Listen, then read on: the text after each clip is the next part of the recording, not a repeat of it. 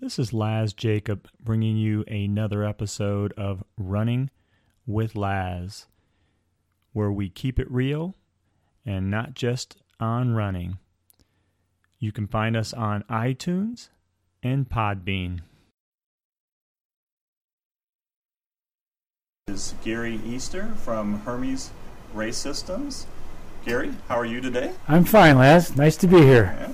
Have you guys been pretty busy this time of the year? You know what? We're getting there. It's starting to pick up. We had a little bit of a break here over the last 30 days, and the race season's upon us already.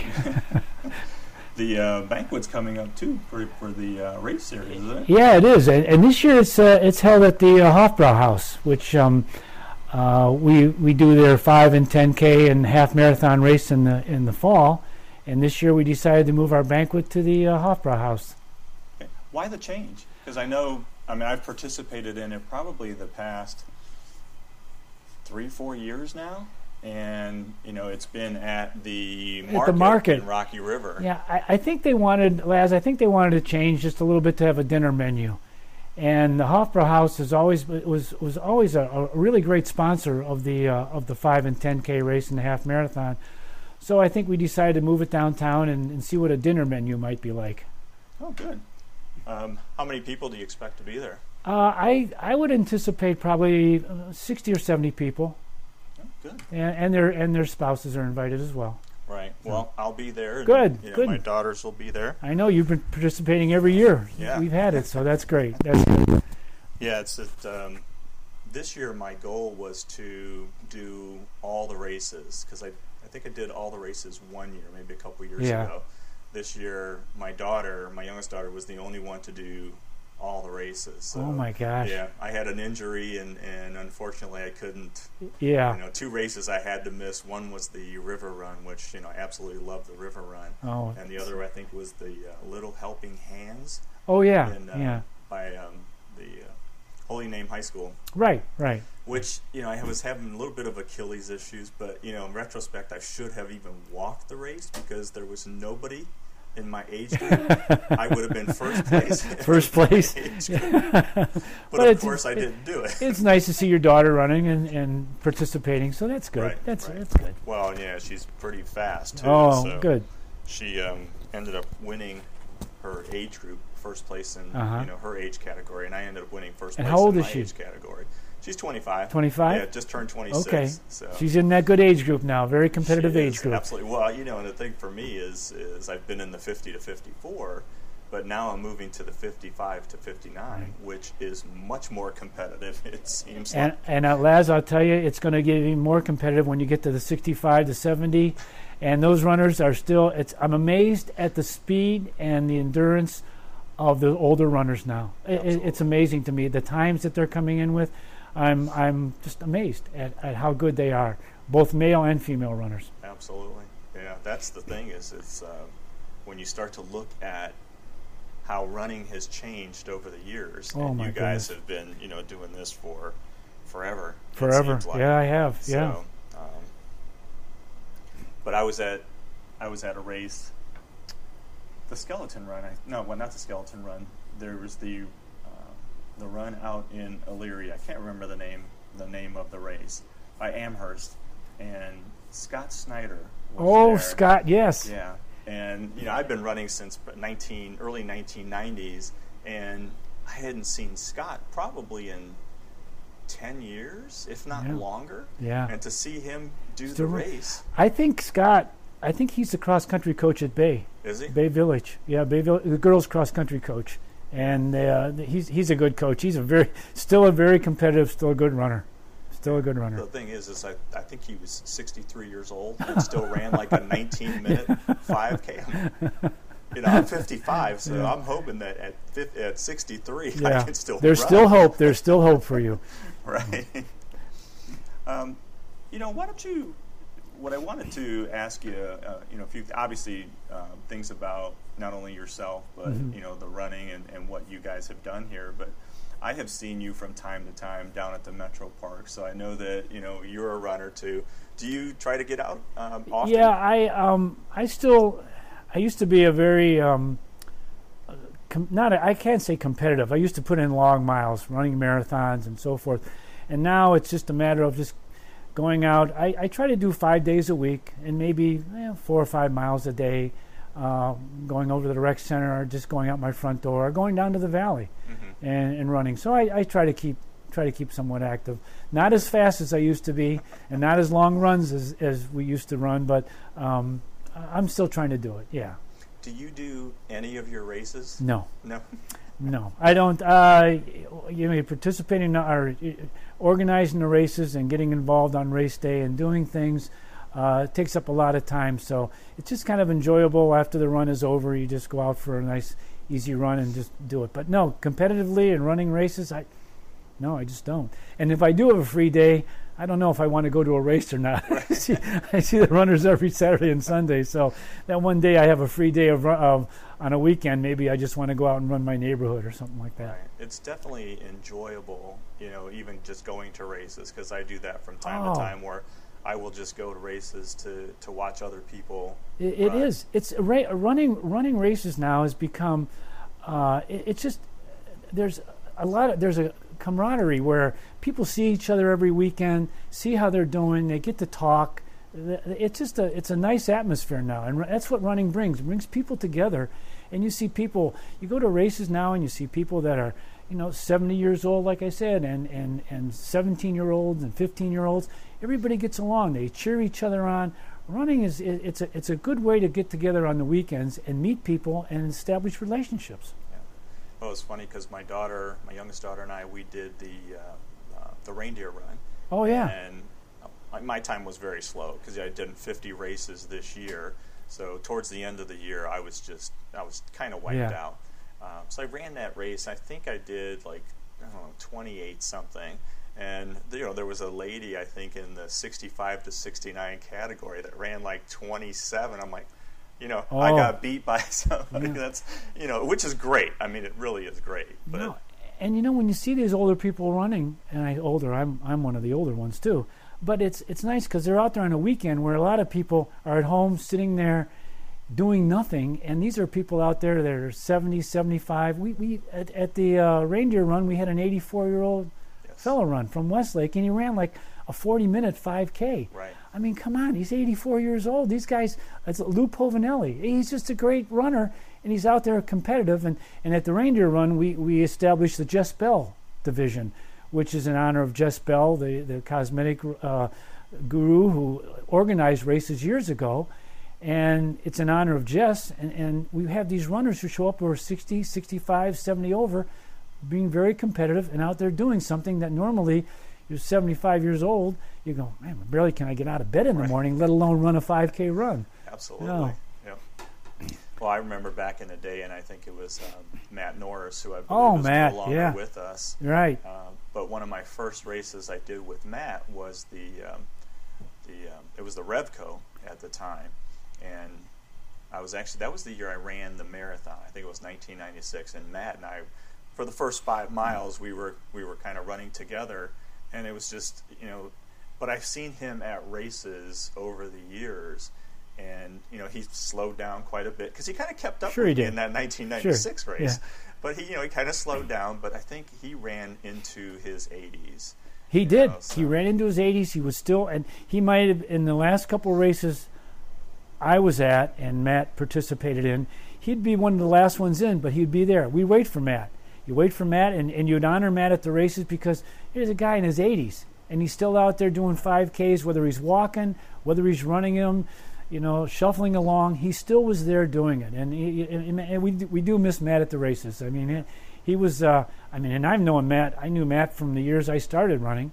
He was. He started with us running and running Revco and running these races, and continued up until the day he passed. As long as you're doing things and you're happy, I think that's most important. Exactly. Why don't you tell me about, Hermes and what you guys do? I interviewed Nils Antonio about... Oh, I knew Nils, Nils from Lakewood. Yeah, one of 4 weeks ago, somewhere around there, and great he runner. said that you guys started out as a shoe store. Yeah, I started out with my brother-in-law. We opened up a shoe store called Hermes in Playhouse Square in 1978, I believe it was, And we opened up another store in Lakewood, and we had a store in Cleveland Heights. And after about 7 or 8 years, I got very active in the Cleveland West Roadrunners Club. And I think it was 1979, I was president of the club. And I got involved with the club, and then I got involved with the Athletic Congress and working at races. And I was trying to get the women's marathon here in 1980, I believe.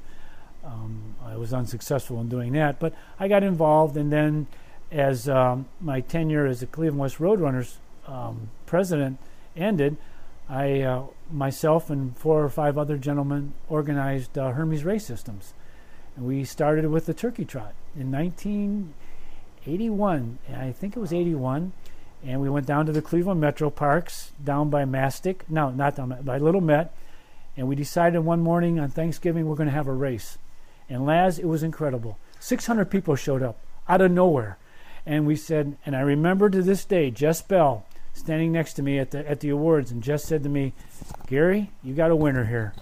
And this year we almost had 10,000 people at the Turkey Trot. So from a race which started, it was 600 runners, and to this point, we're at over almost 10,000 runners. That's the way it started. And the races, slowly we got a reputation of putting races on, and we took over some races and organized some races, and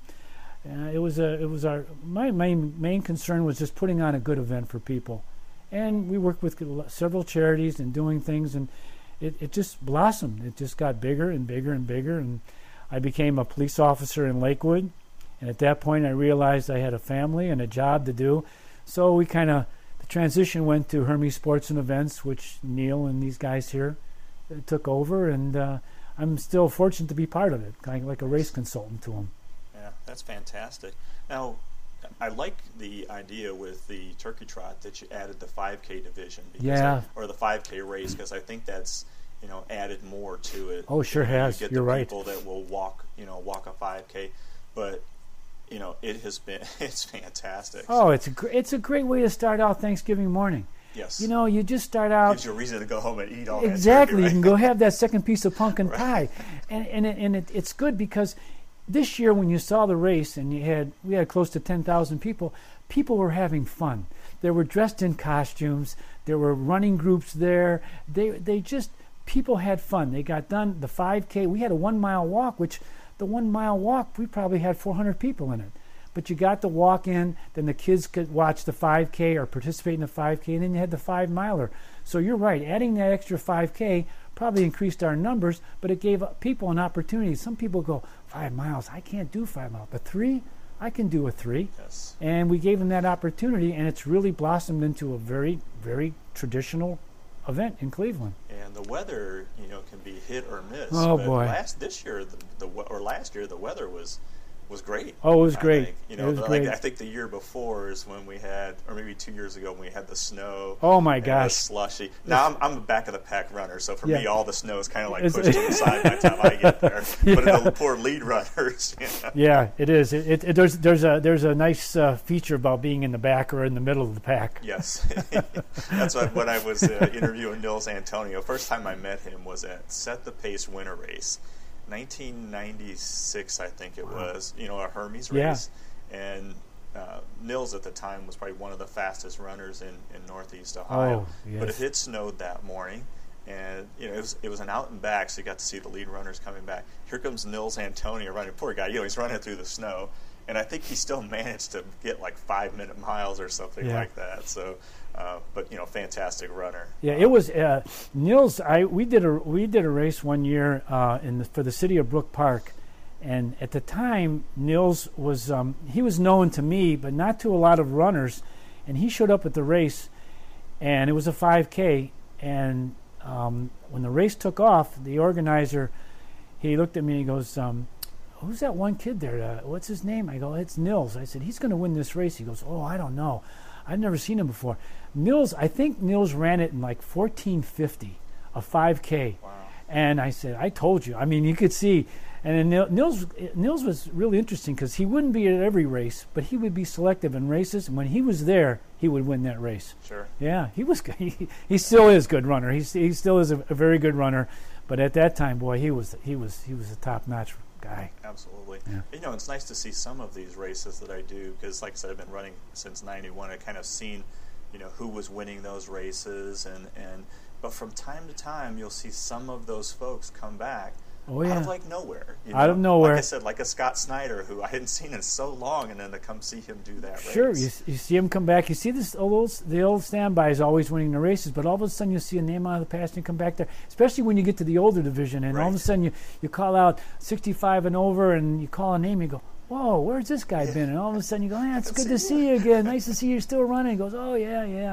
And I think a lot of times, running to the point now where the cost becomes not, for lack of better words, a problem, but a concern that runners go, well, we have to really be selective in which race we want to go to, because the cost is escalating to say, well, I can't run every Saturday and Sunday, but maybe I can run this Saturday and maybe next week, next Sunday. So you're selective in which race you want to go to, and you pick out that race and where it may be close to home or whatever. Right. Now, I know you guys have grown from, a small organization to when you first started out, you mentioned like 4 people, but where are you at today? Because I know that you guys have just grown substantially, it seems like. Where we're at, we have several races. We do, Hermes does a lot of the Race for the Cures. We do a race in West Palm Beach, and we do a race in Columbus and in Milwaukee and so forth. So that area we've expanded. We did the first Cleveland Race for the Cure when it was at Case Western Reserve. We started with the Race for the Cure then, and we organized it, and then we just grew from there. But locally, we still do several races. I really don't even know the number. I know come late March into April, we're almost every weekend we're going out for at least 2 races. In some cases, 2 or 3 races a day. And so we have a really good crew, a really good staff here that really, and again, Laz, it's like when you have these many races and you do work with charities, you really want to make sure that you put on a good event. Absolutely. You want to put on a good event, and you really want to make sure, and my main concern with running is that, of course, we talk about the winners of the race, and that's great to acknowledge them, but you also want to acknowledge that person that finishes last. And you want to stay out there and make sure that young lady or older person, or older gentleman, young kid who comes in at 60 minutes for a 5, you're out there for them because they've paid their entry fee, they've run, they're well worth the time and effort that we put into that race. Everybody applauds the winners, but those people out there at the end, they're also participating, and we want to acknowledge them as well. And I think that's what this organization's about. You put these races on, and it's great getting sponsors and doing things, but boy, I really care about those people at the end. Without them, we wouldn't have races. Right. With the lead runners, that's great. They'll be there. But that back of the pack and the back of the pack and the middle of the pack, those are the people that keep running alive in Cleveland. Those are the ones that show up on Saturday and Sunday, put their money down, get their T-shirt, and drink their Gatorade or their water afterwards or their banana. But they're the ones that keep running alive in Cleveland. That's what it's all about. Right. And keeping them fit. Where else would they be? Running is like I said, it keeps you fit. You're out there, you're exercising. That's what it's all about. You see how good you feel after a race. You feel great. You feel good. You go, man, I ran a 5K, I ran a 5-mile, 10K. I feel good. That's what running's all about. Sure. Yeah, that's usually what I try to do when I finish, because I usually, 23, 24, 25 minutes for a 5K when I'm in great shape. Yeah. But as soon as I finish, I usually try to wait around the finish line and just cheer other people on. Yeah. Because they need it as much as the people that are winning the races. It is one of the best races I've been associated with is the Youth Challenge race. It's that's the one in Lakewood, right? Right, physically challenged kids, and the organization Youth Challenge is great. But what happens is the runners come, we run the race, and then afterwards, the Youth Challenge kids do a mile, and they're in wheelchairs, they're on crutches. That's what it's all about. Mm-hmm. And the runners cheer these kids on, and these kids, this is a special day in their whole year that they wait for, the 5K, the 1-mile run that they participate in, and the runners see that, and it makes them feel good. You say, wow, look at this. We're out here cheering. It makes the kids feel good. It makes the runners feel good. That's what it's all about. That's what running's all about. I mean, sure, you make money and you keep an organization like Hermes going, but for the most part, you're there for those runners. And you hope you do a good job for them. And sometimes you do, sometimes you make a mistake, and you hope they understand, but it's not for the lack of trying to put on a great event for people. I'm glad you mentioned that youth challenge, because I think I did that one a couple years ago. And one of the things, I teared up watching this race, because once the wheelchair division started, or that division started, there was a young boy who I think ran the 5K. He was probably 16, 17 years old, and had a brother that was challenged. The whole 1 mile race, the kid was in a wheelchair, and his brother was pushing the wheelchair for him, or using the remote the whole race. He was holding this for him, walking along with him, and I teared up watching it. It is. I've done that race. I think this is its 37th or 38th year. I've done it 37 years. The first year we didn't do it. After that, I've been there. No matter what my schedule is, whether I have family out of town or whatever's going on, I never will miss that race. The people at Youth Challenge are just a great organization, but what they stand for, I will not miss that race. Right. I want to be part of it. And a lot of times where, runners will have a bad run and they're down on themselves, or, training or whatever. But you see something like that. Thank you. Exactly right. You are exactly right. I will never be upset again. Right. So. And say, I missed my PR by 5 seconds, and then you watch these kids come running in and you go, whoa, wait a second. And to see their face when they get a little, any type of award, just to me is just fantastic. And Mary Sue, who's in charge of it, she says that those kids look forward to that day all summer long. They can't wait till race day. So it's good. So what was it like putting on a race back in the day versus today? Because, when I started running, like I said, in the early 90s, and very rarely did you have chip timing back then. Maybe the big race at Revco, but you had to get the little chip and tie it to your shoelace or whatever. Right. So right. The difference is, because even back then it took forever to get the race results, it seemed. Today, by the time the race results even start, they're almost posted on your website. On your web, in most cases, they're up by the time I'm in the car driving home. You can go on your phone and see how you placed. But it was that race, the one I was telling you about with Scott Snyder. You had mentioned, the race results will be up by noon. Yeah. They were already up by the time you finished. I can't keep up with technology, because I'll say that at the awards ceremony, and as I'm walking away, one of the Hermes group, they'll say, "Hey Gary, they're already up on the website." I go, "Really?" But going back to the start, when we first started running, and this was with the Cleveland West Road Runners and some of the original people who organized races, we used to run a race and you would finish and get a card in your hand telling you your place. Yes. And then you'd go to a shoebox, and the shoebox would have the ages in it, so you would put the card in there, and then you would go into the organizers would go in and look at the cards and see who finished first, and that's how they would tabulate the results. So you and what would happen is a runner would come in and get a card and go walk away and never turn the card in. So meanwhile, you were sitting there going, "Where's card number 7? That person's going to..." So you'd have to wait and would wait until you have to call the person, say, "Hey, whoever has card number 7, would you please turn it in so we can get the results done?" So sometimes the results would take 25, 30 minutes, 35 minutes, and you'd have to do that. And it used to have popsicle sticks and give you a popsicle stick when you came through with your number on it, and you would turn it in. So that's how far we've come, and it's great. It's great what's happened now, because it gets results a lot faster, and people want the results quicker, and we can post them and so forth. So it's come a long way. Sure. So when I first started, my office was in the basement of my house. The phone would ring. I'd get take registrations over the phone, and go to a printer and print some stuff, and go out and put the stuff in my station wagon and go to the race and set it up and so forth. And 3 or 4 of us would do it. But that's now we have a truck. Now we have timing mats, and we have mile markers, and we have all this state of the art, which is good. It's good. But sometimes I would like to do a race one time just for runners to say, this is the way it was done 30 years ago and see what they would say. They'd go, oh, we're not going to put up with this, you know. And say, that's the way it was done years ago. So, yeah. Some of the older runners would be like, I remember this. Yeah, they would. Yeah, they would. You're right. They go, this is the way it was. Yeah. So that would be great. It would be great to do that. Now, do you see like any other changes coming up? Because most everything is timing now, but I mean, very rarely. I mean, well, I shouldn't say that. You still do see races where it's pull tag.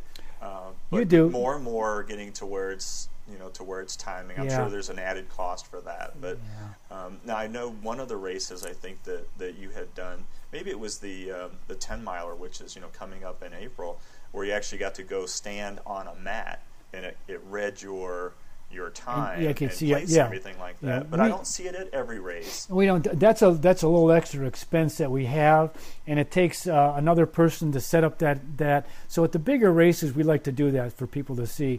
They can stand on the mat, look at their time, and see where exactly they placed and so forth. And you need sometimes you need an extra electrical outlet to set that up and so forth. But it's the biggest thing I think with running now is from our standpoint is I would like to try to keep the cost down as much as possible to runners. Like I mentioned earlier, that the cost of running is getting a little bit high. T-shirt cost goes up. The police is getting very expensive now. The officers paying for police officers, and you run a race in downtown Cleveland, and all the streets you pass, you have to have a police officer. So to try to cut that cost and try to move to an area where you don't need as many police officers, maybe to cut down on the awards type thing. Like from runner's standpoint, well, we always get all these kind of awards. To try to do something a little differently to cut cost or T-shirt cost and so forth. That's my biggest, not a concern, but I would like to focus on that to say, hey, how can we save the runners some money every weekend? Because it's getting pretty expensive, and when a runner spends $35 or $25 for a race, they want something for it. They want a nice shirt, and they want some good awards, and they want a good refreshments at the end, and they want a good, safe course. They want a course that when the police are going to protect them, and a safe course, and that's what we're trying to do. Yeah, I don't think people really realize the expense and the work that goes into putting on a race. It's not to say runners. I mean, some of them do understand, but I think organizing races, as we sit down now, we're planning races for June, July, meeting with. You have to go to cities. You have to go to the city council. You have to go to the police department and say, we want to run this race. How's this date look? Well, can you afford these? We're going to need this many police officers. Okay, we understand that. Then the sponsor. Can the sponsor be there at that race? Can we use this park? Can we use this city area? And you need to get these permits all in order. And sometimes it's a stumbling block. I remember. I don't think they realize that there's the permits and everything, and then you have to have the police at certain. Yeah. People just don't get that. I organized the when Progressive Field opened up. It was Jacobs Field, and we organized. I don't know if you were there. We organized the first League Park to Jacobs Field race, the first time, and I organized it. I came to the Indians. I had an idea. I had a vision. I said, "Listen, I think we ought to have a race starting from League Park and finishing at at Jacobs Field, an opening of the Cleveland baseball, the new baseball season. It was a new stadium." And the Indians looked at me and they said, "You'll never get 200 people. They're not going to show up." And I had to go through city council, and there was a councilwoman named Fannie Lewis. I had to sit with her at least 3 or 4 different occasions. I had to meet with a bank to see if I can get sponsorship, and it started up. And finally, I got the race organized, and we went to League Park, and 4,800 people showed up for that race. And I'll never forget it. We started, and I had Mel Harder, who was a Cleveland Indian pitcher from the past. He was there. I had a few other people from the area there, from organizations, and they just looked at me and they said, "This is incredible. What's happening here?" And that what I wanted to do was show people League Park, because people didn't know there was League Park where baseball started in Cleveland. And people, they ran, they finished, and when it was over, the next day, the Indians called me and said, boy, did we make a mistake. I had no idea this many people showed up, and we want to do it again next year. And that's how things started. But the race itself took months to prepare, meeting with city council saying, okay, we can get this road closed, and I'm going to need this, I'm going to need that. I needed to get to RTA and organize 20 buses to transport people from the field to League Park and people back again. And I had to work with RTA. So people go, well, they go to a race, and when the gun goes up, they shoot it off, and they go, oh, this is the race. Well, behind the scenes, you can see how much work had to be done. And this goes on every day here at Hermes Sports and Events. These guys are sitting with councilmen in different cities, Rocky River, Beechwood, Euclid, Lakewood, and saying, well, how can we do this? Can we do this? Can we close this road? Can we do this?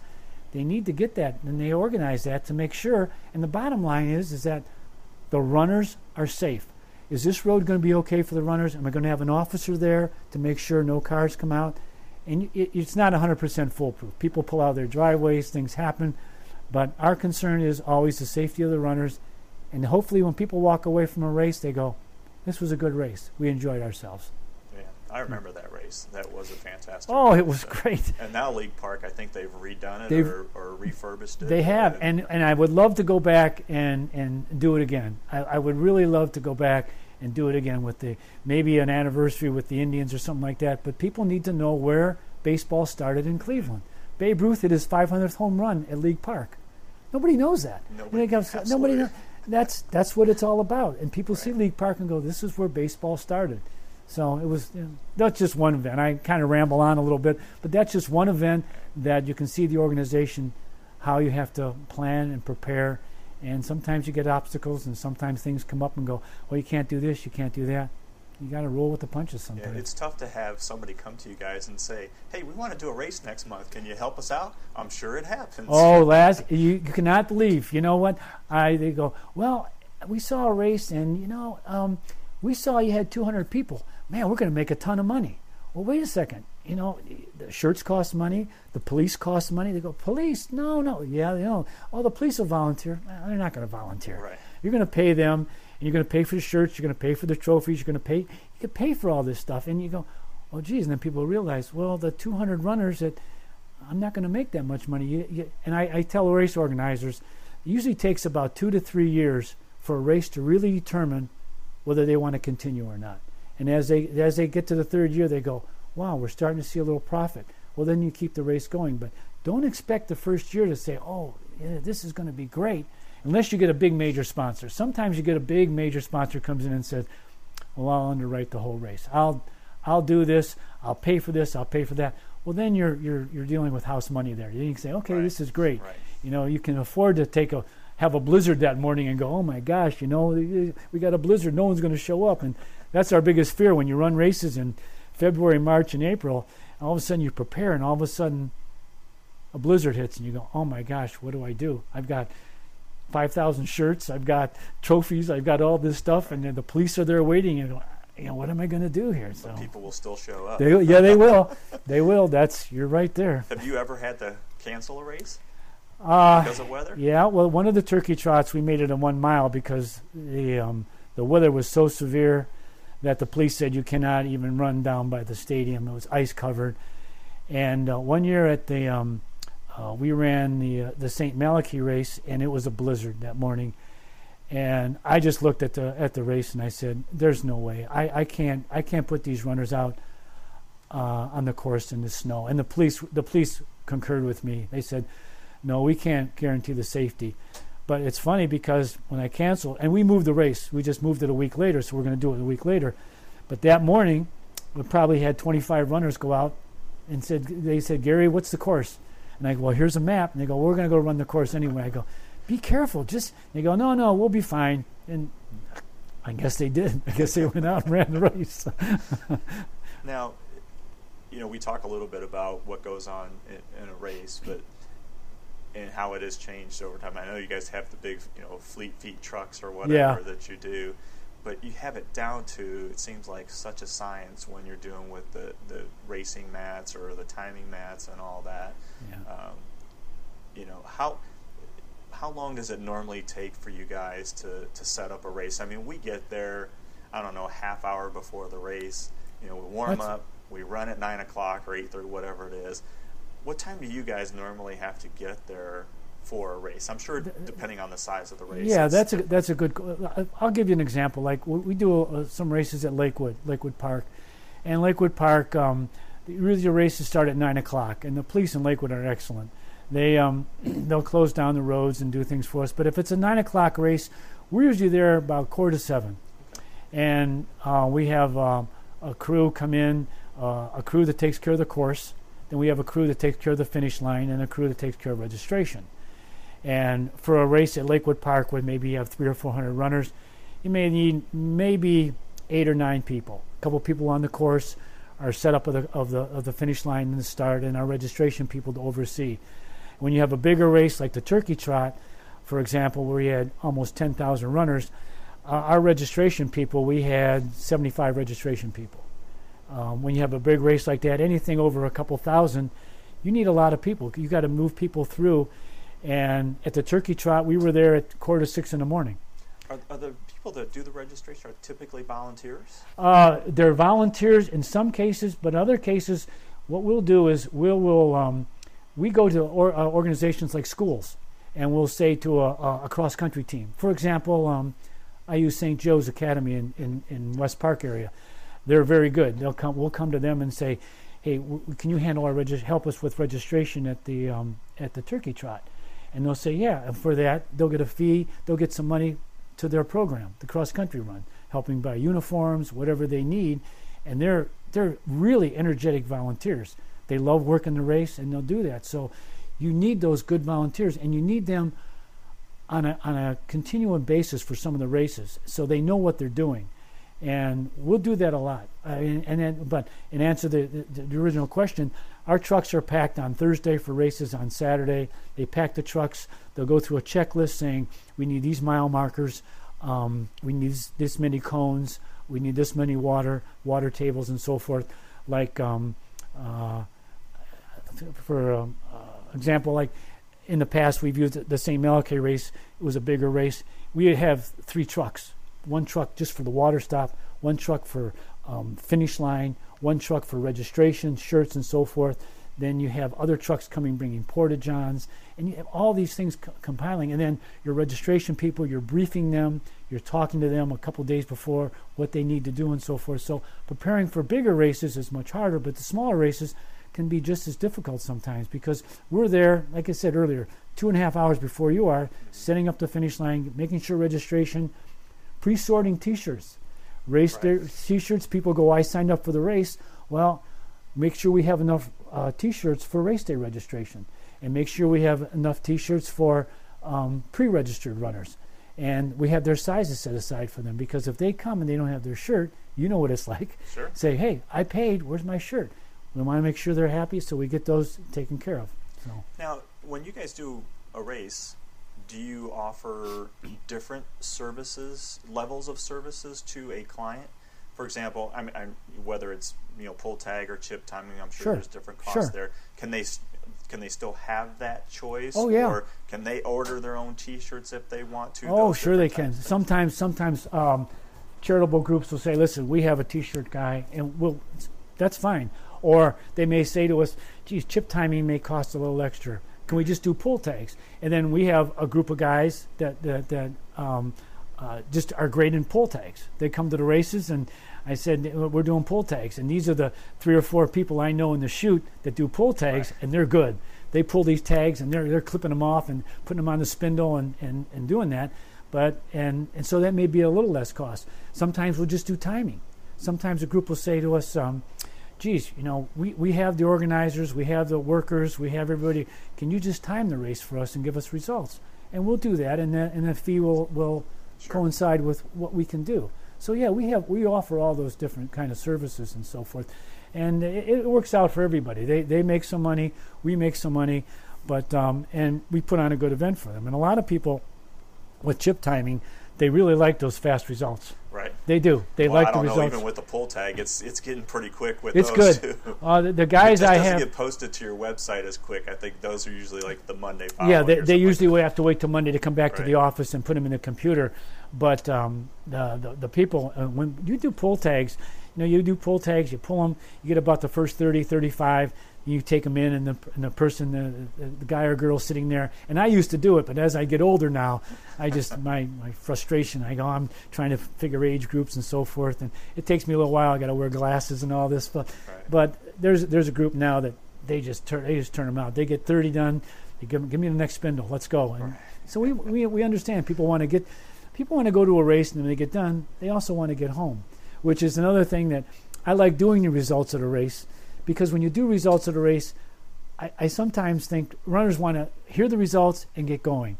And sometimes you have people that, I think some people just get up there and they like to hear themselves talk, and they talk and they talk and they talk. Or they'll call up the age group winners and they'll say, come on up one at a time.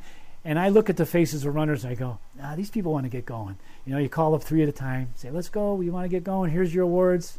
Thanks for coming and so forth. Right. And then they want to get in their car and they want to go home and have breakfast or get to the family. So, yeah. I think the only bad thing about posting them on your site too early, because people are pulling up their phones like, did I place? Oh, I didn't place, so they leave. They leave. They don't wait, which is fine, I guess. Right. Yeah, and that's another thing, Laz. I like doing. I enjoy doing. I know you've been at a lot of the races. I enjoy doing the older divisions first a lot of times. Yes. And I appreciate what the older runners have contributed to running in this city. There are so many. Matt Norris, for one. There's Jeannie Sikorsky. There's people that have run races over and over again. And when they do races, and the younger people who are going to be running races come up and they sit there, and when I say, listen, I'm going to do the older runners first, they go, well, this is why we have running. Because those people have been running for years and putting money down every Saturday and Sunday, coming to races. That's what running. Bill Strauss, a runner from the Cleveland West Road Runners, who has just, he's a great runner who just encourages older runners to run. And you mentioned their names first. Give them their tribute at the races. Then you can do the younger people. They're going to have their time. Right. But get the older people first and let them get their hurrahs. Yeah. That's, like I said, the older runners, they've been doing it. Most of them have been doing it for so long. Like you said, the names that you just recognize at all these races. You get some of these older runners that do all of your Challenge Series races. Which is great. Great. To be able to still accomplish what they can. Like I said, I hope and pray at that age I'm still doing what I'm doing. You and me both. I know I'm going to slow down quite a bit. So, speaking of the Challenge Series, how many years has that been going on now? Laz, I think the Challenge Series, I know we've been at the market for a couple of years. I think this is the 6th year for it. It might be the 6th, and I might be off a year or two. I know it's growing in numbers, and it's a nice series. And you've been at the awards. Yep. It's nice to give out. We have a lot of sponsors who give gift cards to the runners and so forth, and awards and so forth. It's just it's a nice thing to keep the series going every year. You're challenged with which races you want to do, who you want to have and so forth. But it's nice because you see some of the same faces year after year, and it's good. I wish I knew exactly. I think we're on our 6th year. Okay. Yeah, you get so. For example, I just interviewed, Dominic Musara and Tiffany Musara, a few weeks back, one of my first shows, and I think last year Dominic and Tiffany both won the male and female overall, and I think they did it again this year. So they may have, and Dominic proposed to his wife at the 10-miler in the chute. That.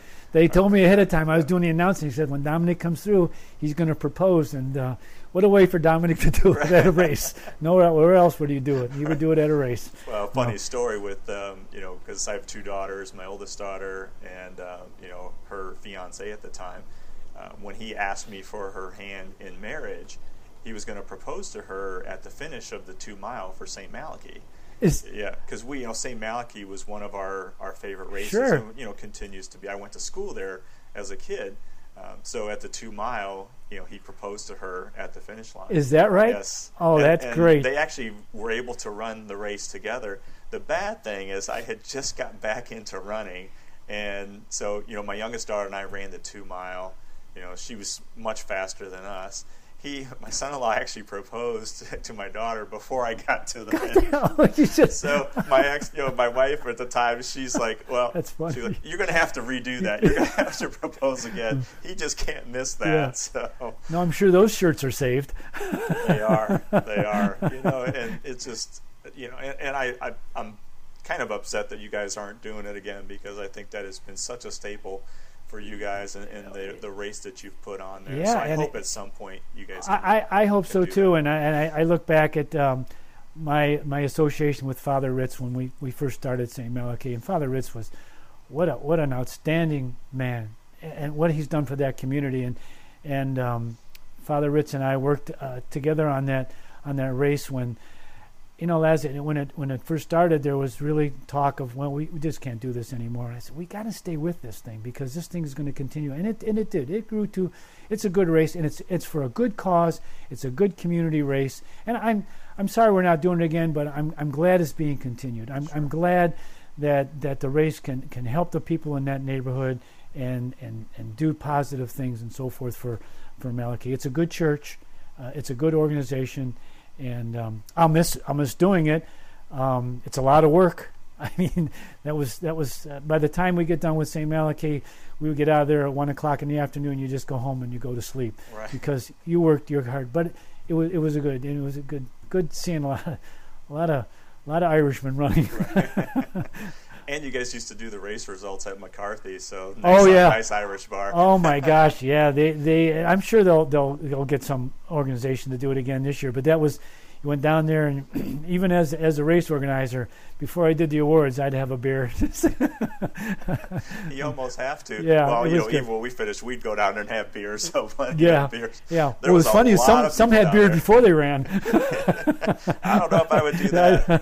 That was great, because we used to this past year. I did the 2 mile and did the 5 mile, because the 5 mile is usually the one that's part of the challenge series. Yeah. But I always liked doing that 2 mile race. The 2 mile race was good, and again, with the St. Malachi is, again, the history of that race. I think some people forget that there was a time when Father Ritz, we decided, I don't know if this is going to continue, and there was the county treasurer was a gentleman named Frank Gall, and he owned a German restaurant across the street. And after the race was over one day, we were over there having a beer, and he said, Gary, he goes, how's the race doing? I go, oh, Frank, I said, we had some good numbers, but it's a struggle. He goes, what do you want for sponsorship? And I go, what? And he goes, what do you want me to do? And I go, well, we could use a couple thousand. He goes, consider it done next year. And people like that kept that race going. Yeah. And Frank had passed away. His son, Judge Dan Gall, is still helping with sponsorship. But those are the people that keep races going that you forget about. Mm-hmm. You forget about. The guy could have easily said, I can't help you. And where would the race have been? You have sponsors, and you make contact with those people, and they see what you can do, and they keep those events going. I remember Father Ritz. I went back to Father Ritz and said, Father, Frank Gall is going to help sponsor. He goes, this is great. He goes, we can make more money, get more money into the church. He goes, that's wonderful. Thank you very much. And that's how things continued. And now look where the race has gone. It's big downtown race. It's great. It's great for the community, great for the city of Cleveland. Absolutely. And we appreciate all the work that you have done on it over the years. Yeah. So, with all the years that you've been doing, putting on races, any races that just are your favorite to do each and every? I know you mentioned the League Park Run. Are there races that you just this is just my most favorite I mentioned race? The Youth Challenge. Even though it's a low number, I like doing that because of the cause. I like the Chili Bowl Run. The Chili Bowl Run this year is at the Hofbrauhaus next month. That's always a good race. You get done a bowl of chili. This year we're doing a race. We did it 2 years ago. They're back this year for the police department, and it's out in Independence, and it's a good cause. It's for a good cause. And being an ex-police officer, it's kind of dear to my heart that I help work these races. There's just certain races. It's kind of hard because I think you do so many. And I think since I started running, organizing races in the 70s, I think by that time, I don't know, we were counting up, my wife and I, because you've probably done thousands of races, directed them and organized them and so forth. I go, yeah. So hard to find which race is good. Sometimes little kids' races were good because you see kids running and having a good time and all that. Well, it's funny with little kids. You see them for like the first quarter of a mile, just start out as fast as they can run, and they're like within like a half mile. Like, I don't know if I'm gonna be able to finish this race. And Laz, that is so funny because at the start of races, I don't know if you ever see it. You line them up, the runners, and you see these little kids up front, and you go up to them and you say to them, "Hey, listen, fellas, girls, guys, these guys up front are going to be running like a 5:30 mile or a 6-minute mile. And I don't want you to get knocked over, so kind of be careful." And they go, "Oh, we're okay. We can do that. We can." And after about 100 yards, they're off to the side. Guy says, "Get out of the way. Let these runners go through." And their minds are like, "Oh, I can do that." But then when they hear 5:30 mile, they go, "Oh, I don't know." So you got to be careful. But yeah, little kids, their eyes are real big when they start, and they're going to run. But yeah, I remember one race. I think it was the Pumpkin Run out in Brunswick, Alex Johnson's race, and I think at the starting line, you were kind of telling these kids, this is a 5K, right? Because they're like, kind of like blocking everybody. Yeah. These faster runners don't want to say, "Hey, move out of the way." But like you said, they're just going to get run over. But it's kind of comical sometimes to watch these little kids run as fast as they can. It really is, and a lot of times now. And my big thing now is, I think it's time to start having more races for just kids. Mm-hmm. Because fitness for kids is important to me. I think getting kids active now, getting them out doing things. You see when we have like the reindeer run, we have all those kids that run. Sure. It's like 200 yards, but there's a lot of kids out there running. I think now you can start pursuing kids running for fitness because, quite honestly, I think kids are not fit anymore.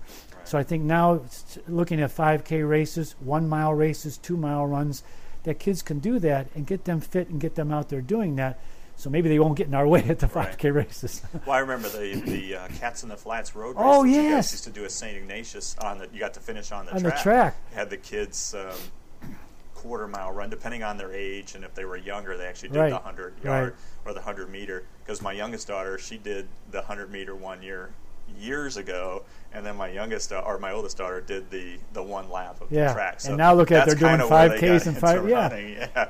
Well, my youngest daughter, she ran the half marathon this year. Oh my gosh! I kept telling her, I'm like, you got to train a little bit more for this. Yeah. She just surprised me. She did the race and broke 2 hours, and it was like, fantastic. Sometimes ignorance is good. You go, well, you go to a marathon. You're supposed to run 20-mile runs, and you go, well, I didn't do a 20-mile run. Well, I don't know. And then all of a sudden they finish the marathon, and you go, wow, you did a great job. So, well, I didn't know what I was doing, but I just finished it. Right. You go, holy cow, you didn't do any 20-mile runs? You didn't? Nope, didn't do any 20-mile runs. Okay. Right. Over the years, are there any runners that just kind of like stand out to you? Like we mentioned Nils Antonio, but some of these guys. Yeah, Ted Roop. Ted Roop, one of the original runners. People that, and I look from the standpoint of some of the older runners, Lou Povinelli, there's Jeannie Sikorsky, Marilyn Scullin, runners, older people like that. But from race organizers, which I wanted to kind of do a shout out, there are people like Reno Starnoni who started running races years ago, and one of the first organizers of running, Jess Bell, who it's funny. Jess Bell's kind of started running in Cleveland, and you go to races now and you mention Jess Bell, and these young people go, "Who's Jess Bell?" Right. Jess Bell organized 10K runs. He organized the first Heartathon, and so people like that you miss, and there's still the good runners, of course, and there's the good high school runners always coming up. Scott Snow, there's runners there, and now you see these younger runners coming up, and you start reading names off at races, and you go, who's this person? Well, they're new faces now. Yep. The older faces are moving into different age groups. They may have slowed down a little bit, but the overall lead runners now, you go, wow, these are cross-country runners from high school getting to run and so forth. So, yeah, I wish I could, all the names and sure. Fred Geezer, he's one of the great runners from the area here. He still shows up at races. Right. He's a very good runner. He shows up occasionally, and when he does, he usually wins a race. He's just a. I'm trying to actually get an interview with Fred. So. Oh, Fred is trying to get Fred and Nils together. Oh, that was good. Fred run the Revco or Rite Aid, whatever it was at the time, marathon one time, and he would always run Amherst, which is one of my favorite races, Skeleton Run out in Amherst. That's Yes. a great race, and he would run that a lot, and there was. He didn't do it this year. He said because his kid's younger. Or Yeah, whatever, younger, so, and he was I think he still coaches cross He's the country coach, at St. yeah. Joe's, Yep. which they love him. Those girls, he's a great coach. He's just a Yeah. good coach. I've done that race I think 3 years in a row now, and the last time I saw him run that race, he ran with his 2 dogs. And Oh, yeah. Yeah, he still ran. I think it was like a 20-minute 5K, and he wasn't even trying to run because normally he's into 15 minutes, somewhere around there. So. That is so. That you mentioned that we did a race at the Berea Fairgrounds for not the APL, but a dog organization. And I apologize for not remembering who the dog. It was saving dogs and dogs. Was it Monster Mutt Run? Yeah, I think it was. And you ran with your dogs. Fred won the race with his dog. Right. He ran. People, when he came in with his dog, he did like a 16-minute 5K. And we were at the finish line, and I remember I was leading the race in my car, and I came in, and somebody said to me, he goes, "Who's leading?" I go, "Fred is. He's with his dog." And they went, "What?" And he came around the corner, and he had his dog running with him. And a 16-minute 5K with your dog, that's incredible. The dog probably slowed him down a little bit. Yeah, that's a good point. Yeah. I mean, that's what an achievement. I mean, oh my goodness, or you see these people run with baby carriages and they're running Yes. 21-minute 5Ks and they're pulling their child with them. Right. Jeez, I can't. Oh my goodness. Well, that's what I normally, because I have a grandson, and Well, I you'll do be- a lot of races with him already. In the Oh, my stroller. gosh. So the first race we did the St. Rocco. Oh yeah. He was probably about 3 months old at the time, so Yeah. did the St. Rocco, right? Yeah. So different experience for me pushing a cart versus It is. It is. That was not as easy as what I thought it was going to be. Yeah, you see these people and they go, "Oh, they clap for you," but you realize you get to that last 100 yards, you go, "Man, this has been a struggle." Right. Pushing this little guy or little girl around. Yeah, because normally when you run, you try to use your arms more, but Yeah, you're you're pushing just a pushing. stroller. Plus, you hit bumps and Right. potholes and. Well, where we did that race in Cleveland, at St. Rocco Run, it seemed like the road was slanted just a little bit, so the stroller was always trying to go off to the right. So I constantly had to push it back. So. St. Rocco is a good race. It's just a tough area to run. Right. the roads and the streets and so forth, and that's exactly where you need all those Cleveland police officers because it's a tough course to handle. I was born and raised in the Ohio City Beautiful area. church. So, What a beautiful church. yeah. Oh my gosh. And they're good people. They put on a good race. Well, I also like the Urban Community School run that you guys Yes. do in May. Yeah. I went to school at Urban Community School. I mean, that's the new one, obviously. Sure. So I went when St. Patrick's on Bridge Avenue there. They had the school behind. They tore it down in '76, which was the last year that I went there. But then for 3rd, 4th, and 5th grade, actually went to St. Malachy's. Yeah, So, Urban Community. yes. And in fact, Urban Community, when we start doing the St. Malachi race on a regular basis, they provided our volunteers. They Nice. would come in and help with registration, the water stop, and so forth. And in turn, we would benefit them and their organization, their sports teams, or whatever it was. But they were very instrumental in helping with Father Ritz and getting that thing going because it was their school, it was their church, it was their diocese. They were working there, so that was good. And now the new one, that's a beautiful school. Right. That's a good school. The first year I ran the St. Malachy, it was probably 1992. I ran the 2 mile. Okay. And it finished uphill on Oh, Washington Road. wow. Because the finish line was right there, and the guy that won the race was Bob Thomas, and I think he ran like just under 10 minutes. I think he was at 2 miler. Yeah, 4:58 per mile. Yeah. I was like 11:51, which was like nowhere near that. But that was another name from the past. Bob And Thomas. as you mentioned that, I go to the Westlake Rec, and I was there last Saturday on the treadmill running, and I looked down 3 treadmills, and there's Bob Thomas running. And I'm looking, I'm going, and he's running just as fast Yes. as he was. And now I know he has a daughter who's running. And I looked and I went, Bob Thomas. And I saw him in the locker room, and I go, Bob, I said, you haven't changed. You're running just and as... he still looks He the still same, looks too. that. I'm going, holy cow, this guy is still running.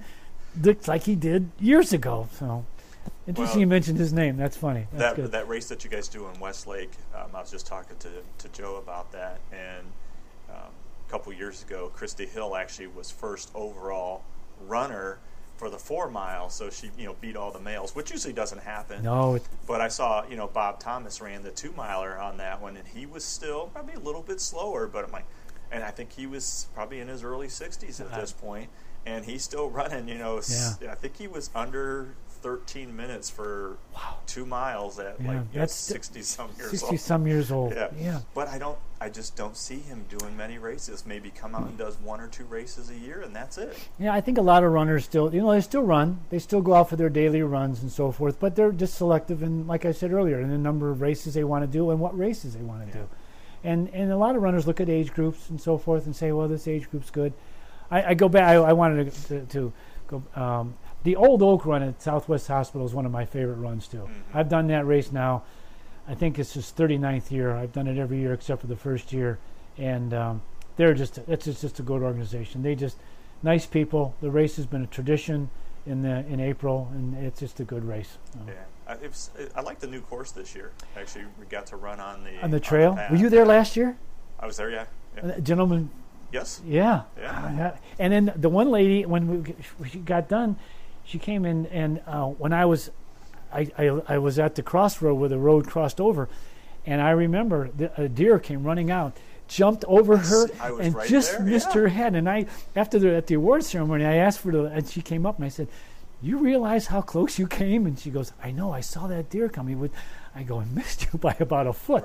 Right. She was just right ahead of me. Oh my goodness! Right there, and I saw this deer just come. I'm like, oh man, because they're not paying it. These deer, they're just going. So somebody's in their way. Yeah. I feel sorry for you. Don't worry, ma'am. They don't have a race number, but they're in the race. So, Well, just to close out, over the years, I mean, what at this point now just amazes you the most about the running community in Northeast Ohio and just the races that you do? I think the number of people still participating, it's just so encouraging. I think there was a point maybe 8-9 years ago when you go, man, what's the future of running? The numbers started to go down at some of the races, but then when the fitness craze started moving back up again and people start getting involved in things like yoga and cross training and so forth, the runs started picking back up. So what's encouraging to me now is you're seeing at races, the numbers continue to increase. And even though there's a lot of runners, a lot of organizations putting on races now, you're seeing the numbers come back up again, and you're seeing new faces.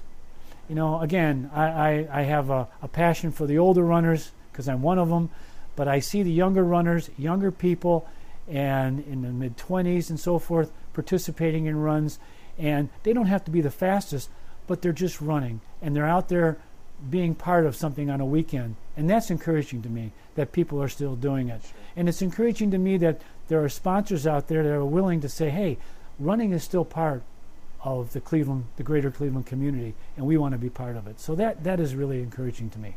Yeah, absolutely. Well, Gary, I appreciate your time. I mean, I've known you guys for many of years, have done your faces. Many of your we see you coming across the finish line a lot. I did 50 races this year or last year, and all of them I can say were Hermes races, and they were all first class. And thank you. Thanks very much. Excited about seeing you guys for many more years. Thank you. You will. You will. This is Laz Jacob.